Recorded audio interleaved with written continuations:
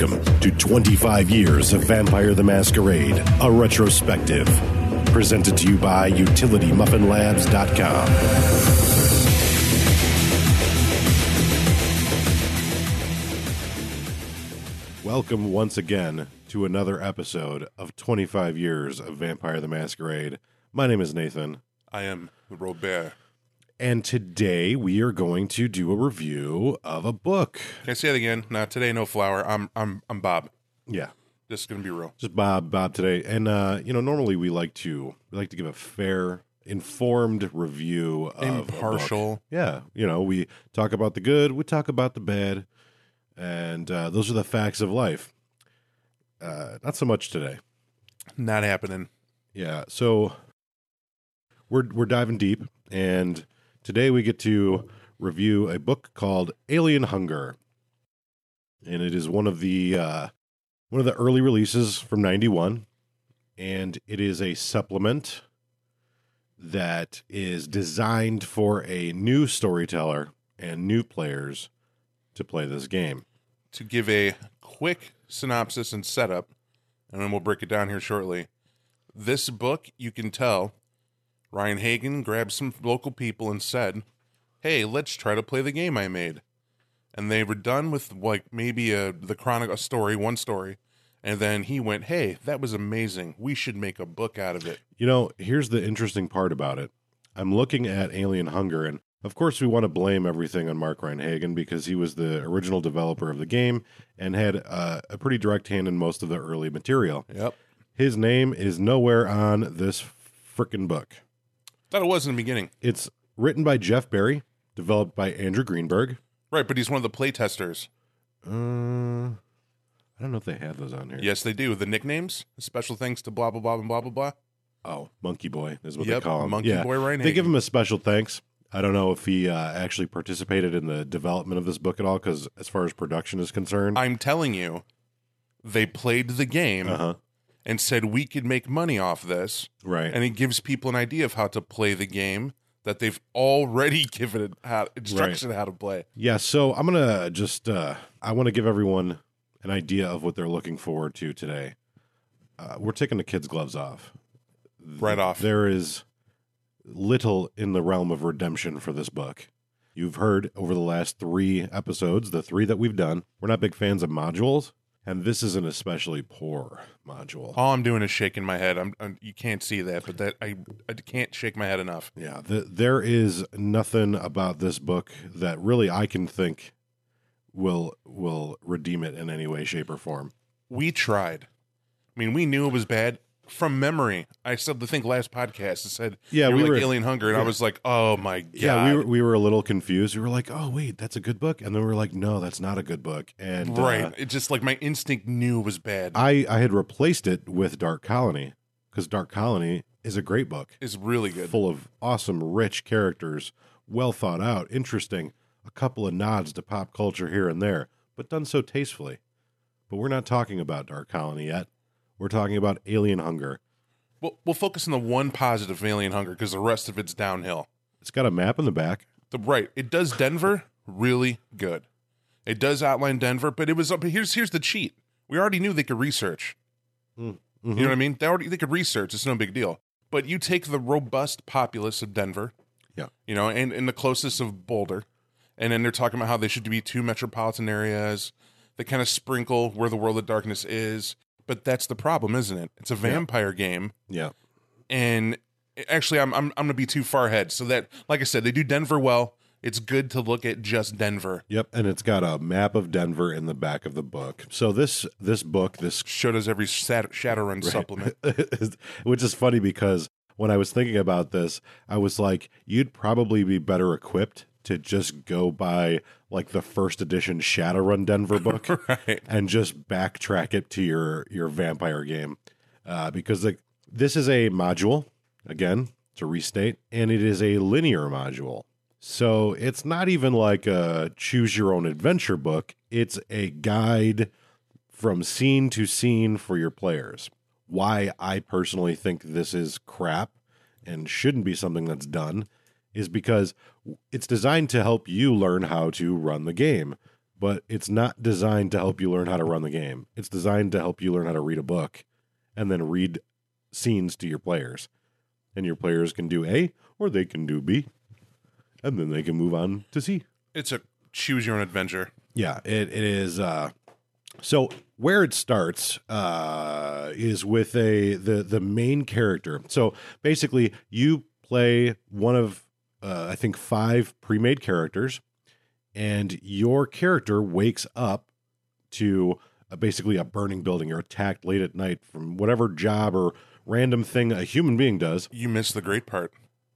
The most boring setup possible. Uh-huh. You half make a character. You don't add any of your disciplines. You don't Right. add any of the vampirism at all. You just put attributes down and some skills. Right. And then the storyteller goes, all right, hang on, guys. What did you do in your daily life? Right. You know, like you didn't think about it beforehand. Now we're thinking about your daily life. Let's set it to the side. Here's the problem. They tell you to do that with the characters already made. Yeah. Yeah. It doesn't. We've already read the main book. We already have an idea of how to create a character, and by this time, we already have a full city and another one that's basically been ironed out in a full, beautiful sort of capacity. The where it really lost me right from the start was the main sort of catalyst for the player's characters getting involved in this is the vampire that embraces them. And But he doesn't even embrace him. Right.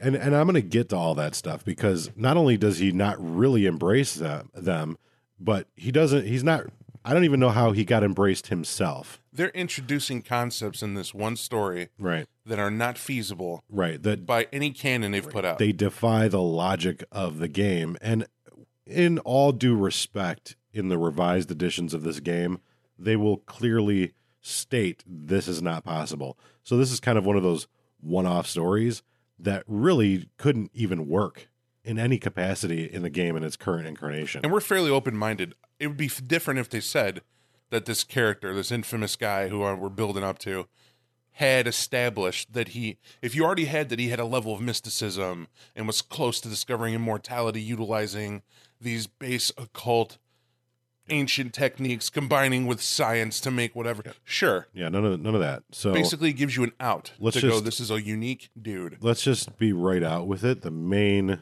catalyst for the player character involvement is a gentleman by the name of Louis Pasteur, who happens upon a vampire. But who's Louis Pasteur?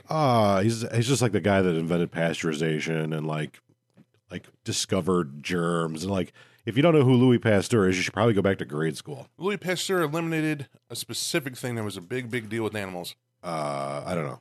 Rabies. Oh yeah. That's right. Sorry, it's been a minute since I. No, it's fine. I'm not pointing out Right. that you didn't know. I'm just like, refresh your time. All right. Because this dull dude, like, great thing, but Yeah. kind of weird. Awesome scientist. Weird to find him in a vampire game. And in the story that's written here about this character, he encounters a vampire, and the vampire is searching for a cure for his vampirism. He's cursed by this, and so Louis Pasteur works diligently to try to find a cure for him. What happens to the vampire? He disappears or something, or Oh no, he's killed yeah, he gets killed. But Louis Pasteur is able to by take Thaddeus.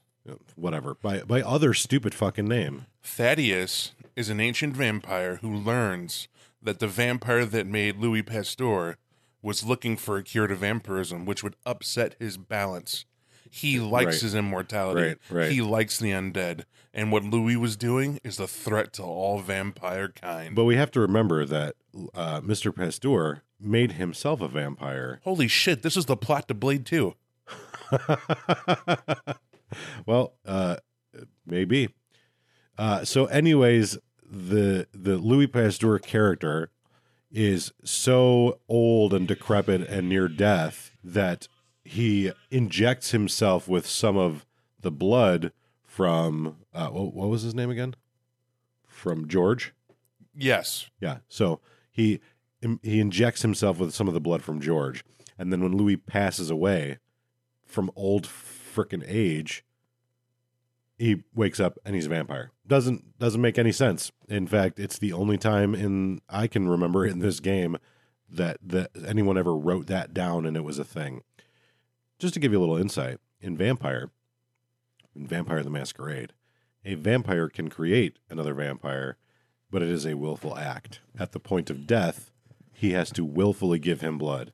If he hasn't described that better, they even tell you the description of it even sums it up. It's as you are dying and your life is leaving you, the blood given from an immortal enters your mouth. And I say immortal because it's supposed to be a transference of a curse, meaning as your soul should be departing to the afterlife, you entrap it by extending the curse of Cain upon another human being. Now, here's why this is such an issue. You're probably going, hey, Nate, Bob, what's the big deal? Whatever. They used a little interesting little quirk to make this guy a vampire.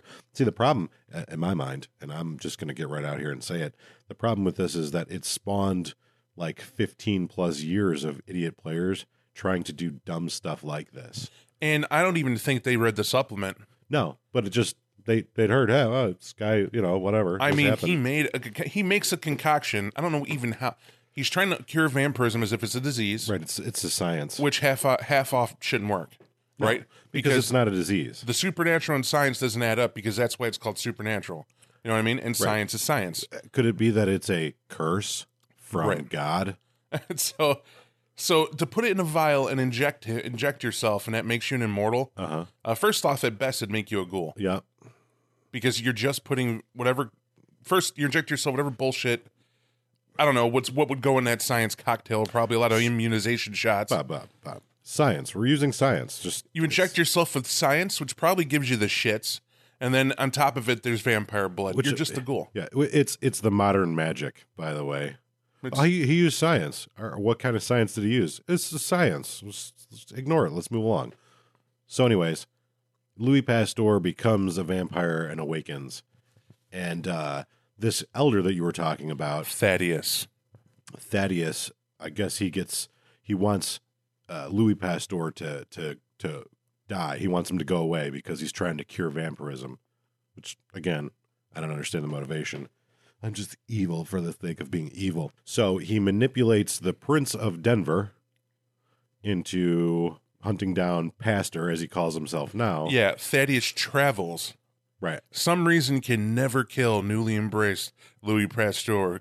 Right. Has to have a lab. Right. Has to have people help him with his experiments or what have you.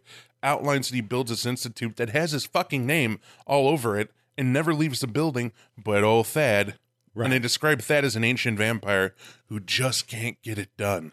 Right. He can't able to kill him. Right. And let's not forget Pasteur, as he calls himself now, died of old age. He's so old, he died from it. But came back as a vampire. But for whatever reason, this ancient, who I don't even believe Pasteur even is aware of. No, the whole time. Right. Can't get rid of him. Just knows now Thaddeus decides to manipulate this Prince of Denver into killing Pasteur. And enter you. So Pasteur goes and decides, even though he had no understanding of it previously, decides to go and embrace 5 other people. Now remember, while Pasteur's doing this, Thad simply comes to the city. Thad has a meeting with the prince, and the prince is this paranoid.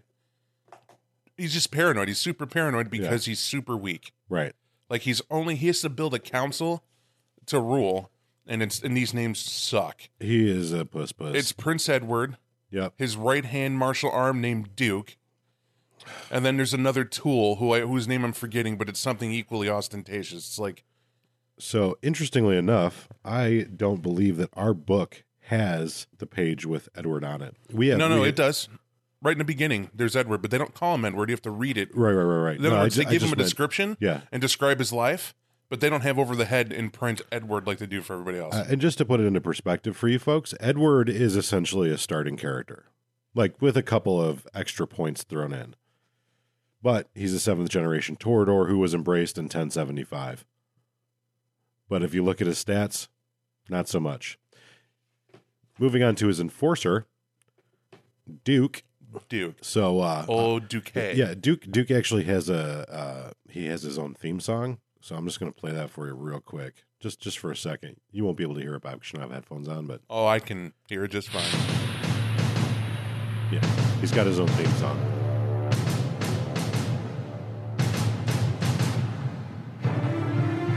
face is priceless. Yeah, Duke is Arnold Schwarzenegger. No shit.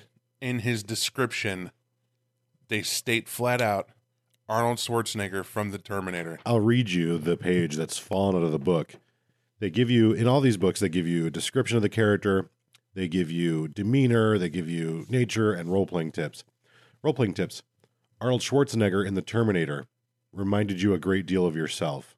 You have the same cold threat and same dedication to duty.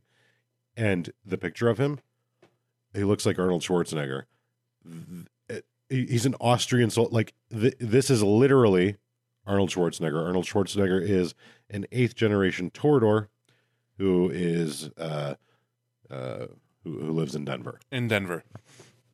Yeah. Then there's another guy in here. Just looking through some of these characters, there's this dude named Jason, and Jason is Billy Idol. There's a picture of Billy Idol here. Yep. So you know. Oh no! By the way, that's not Jason. That's the chick. Oh, that's Karen. Karen. Yep. I'm sorry. It's the female Billy Idol. The pages fell out of our book. Oh no! You thought the same damn thing I did when you looked at it. It's Billy Idol. Yeah, wow. it's Billy Idol. Yeah. He even has the theme. This prince embraced 5 people because he loves music so much that he made his own band. And here, let's take a look at this guy. What's his name? Detective William Brandt. What's that guy look like right there? Who's that? I can't see that far, but do your Columbo. Yeah, never. It's fucking Columbo. Like, you can see the artwork here. They literally, like, the guy who wrote this. Hey man, kudos to you. You wrote a book, and White Wolf was like, yeah, we'll buy it. But dude, like, did you have to include Columbo and Arnold Schwarzenegger? I think they're a victim of their own success at this point. I think it went so well in the beginning with the few books we already went over. That's what they had out. They had sold so well that they're sitting around going, awesome, we just got to keep coming out with content. Well, what do we got next? Well, we could take the game we just played and all that stuff, and we'll put it in a module so people have an idea of what it's like, what we do. And no, I'm not accepting it, because if you go back to all these lush concepts and ideas about character creation and what they tell you to build up and understanding their society and all the effort they put into it, none of that went into the creation of these characters. None of that. And I want to just state for the record here, in this situation, like, yeah, we're giving it a lot of heat and we're giving it a lot of crap, but there is something in this module that is so utterly defiant and so game ruining that it has never been included, and it completely defies every other aspect of this game if you play it. And that's a serum. And what the serum does is it allows you to regain your mortality. Yeah. It is game breaking. The whole game is about the fact that it's a curse that eats your humanity. Right. And I'll further expand on that. Why it's game breaking is because I could actually get behind that concept if you and your friends have been gaming and playing the same chronicle, same story for, 5-6 years. You've done every single thing you could do. And you're like, let's end the game. Let's find a way now, after we've gone through all of these stories and done all this stuff, to regain their mortality or give it a creepy, weird spin. If I did it, great. Right. And then they erode of old age. Yeah, because yes, exactly. We see eye to eye here. But to do it for something that is designed for people who've never played the game and storytellers who've never storytold a game before, you're essentially feeding them garbage. You're giving them completely wrong information. You're painting the picture incorrectly. There's an out to all my evil. Yeah, it's nonsense. It's absolute nonsense. I can be immortal with potence and fortitude. Yeah. It's called a ghoul. Sure can. It's called a ghoul. Yep, absolutely. So, yeah, those are some of the terrible things. Are there any good things? Boulder's cool. Yeah, Boulder's cool. It seems like these pre-made characters, they could be interesting, except for Flash. Arnold Simpson Flash. Flash Thompson? Yes, I do. Quarterback of Colorado University? Yeah. Who clearly looks like the whole freaking offensive line? No, Arnold Flash Simpson. You were thinking Samson because that's the character it's ripped off of. But yeah, we're seeing eye to eye there. But yeah, there's definitely some interesting descriptions of the city. There's some places of interest. So, they do iron out that to a very small degree. Okay, so thinking hard, I was reading they do some good stuff. They describe, and I mean good in the terms of, I think the nest egg, the nuggets they put in your brain, go so far as this. If you read The City, they tell you how there's a split class in any city, right? That if you are a member of the status quo, you are in the prince's good light. He doesn't have to worry about you doing nothing but what you normally would do. And therefore, the world is your oyster. For instance, they strip it in territories. There's a status quo, and then there is the independents. And the independents are anyone that it bucks the system. Doesn't mean independent clans. It does include them if they choose not to follow the prince's direction. Mm-hmm. Now, the independents, they're allotted to feed on one square block of their choosing. They're allowed to go to the prince and say, hey, I want to feed, blah, blah, blah. And the prince goes, here's the one block you get. You don't get to come to me and tell me what you're taking. This is what I'm giving you. Right. And that's that. And it establishes how, okay, he does have some rule here. And it's pretty cool because any prince should do this more often, in my opinion. But if you're a member of the status quo, you get like 15 square blocks to feed in the same as any other status quo member. And you can feed, and he literally puts this in here, you're allotted 2 mistakes a month. As a member of the status quo, you're allotted lax forgiveness. Beyond 2, you have to talk to the prince face to face. Right. So as a status quo member, you're also allowed to hold influence and standing and all that fun stuff. If you're an independent, you will never rise. Right. Feed off your 1 square block. That's all you get. And oh, by the way, any status quo member has the right to declare sanction inside of your haven for the night as an independent member. Well, that's just intense. It's pretty cool, right? Right. Until you read who these people are trying to enforce this bullshit. Right. Arnold Schwarzenegger. Right. He's going to contaminate you. Right. He's an Austrian soldier, and now he is a bodybuilder, 6'2". He's a crazy man. He got Get to the chopper.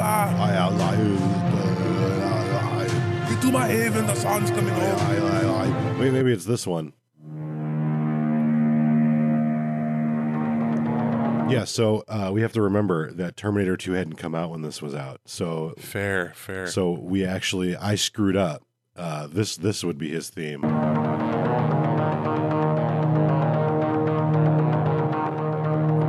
Is it funny yet? Anyways. Is it funny yet? But this book and others like it, there's actually a series of underwhelming modules that came out with.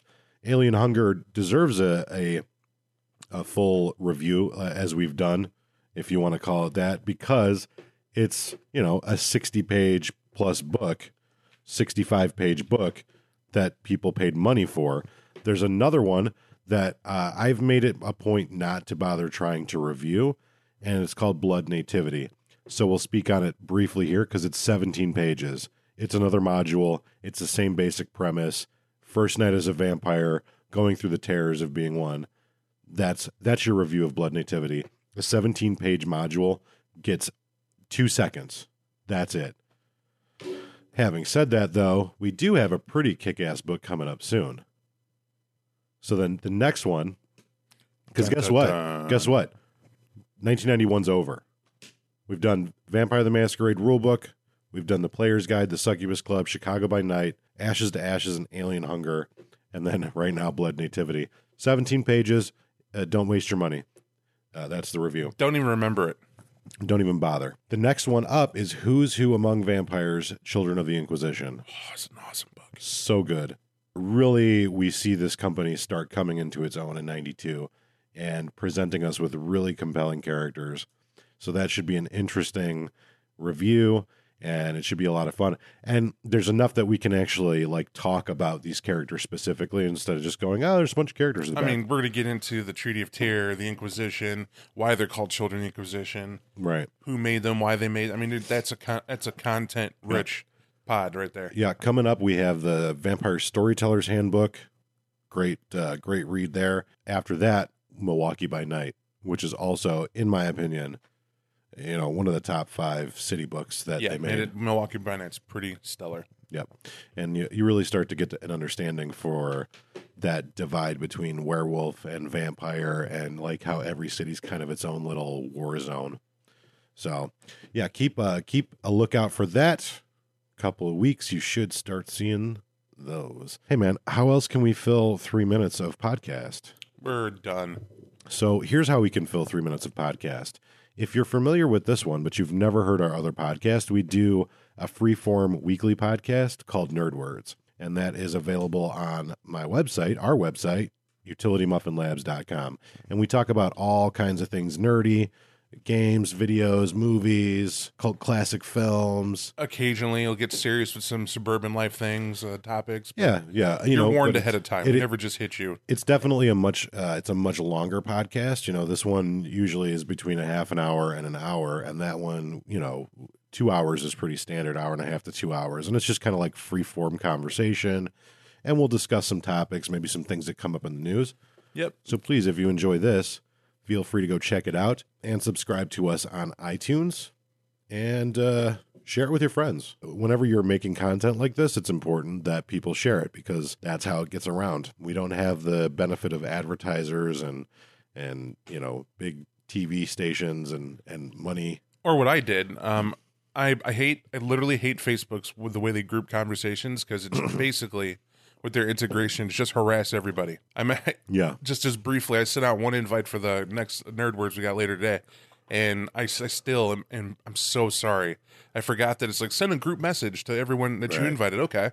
I sent it, and it creates a chat room where everyone gets alerted over every single message every single time. Yeah, it can be very difficult to alert people all at the same time based on how social media works nowadays, because either everyone's getting annoyed or no one's seeing anything. Right. It's so hard. So, the easiest way for us to get word out to get people to listen to our podcast and to enjoy our products, if they enjoy it, is for the people that do like it to share it. So that's all. No need to preach or stand up on a pedestal here, but definitely if you like it, share it with your friends, share it with your gaming community, shoot it out to your live action role playing games. Send it wherever. Yeah, give us a hand. Well, that's about it, man. Alien Hunger gives me a headache. I even hate the title. It's Alien because it has nothing to do with Vampire the Masquerade. Immortal Thirst would have been a better title, and it would have sold better just on title. Farewell to the Light. Something. I got nothing. I'm stupefied. I'm dumbfounded. Alien Hunger reminds me of that stupid video game coin-op that they had a long time ago where it completely ripped off Aliens, plural, where you're running around shooting pods and it had that alien invasion music. It was so garbage. Well, anyways, enough wasting time. We definitely appreciate you listening, and we'll see you guys in a couple of weeks. I'm Bob. Have a good one. And I'm Nate. And we're unprofessional.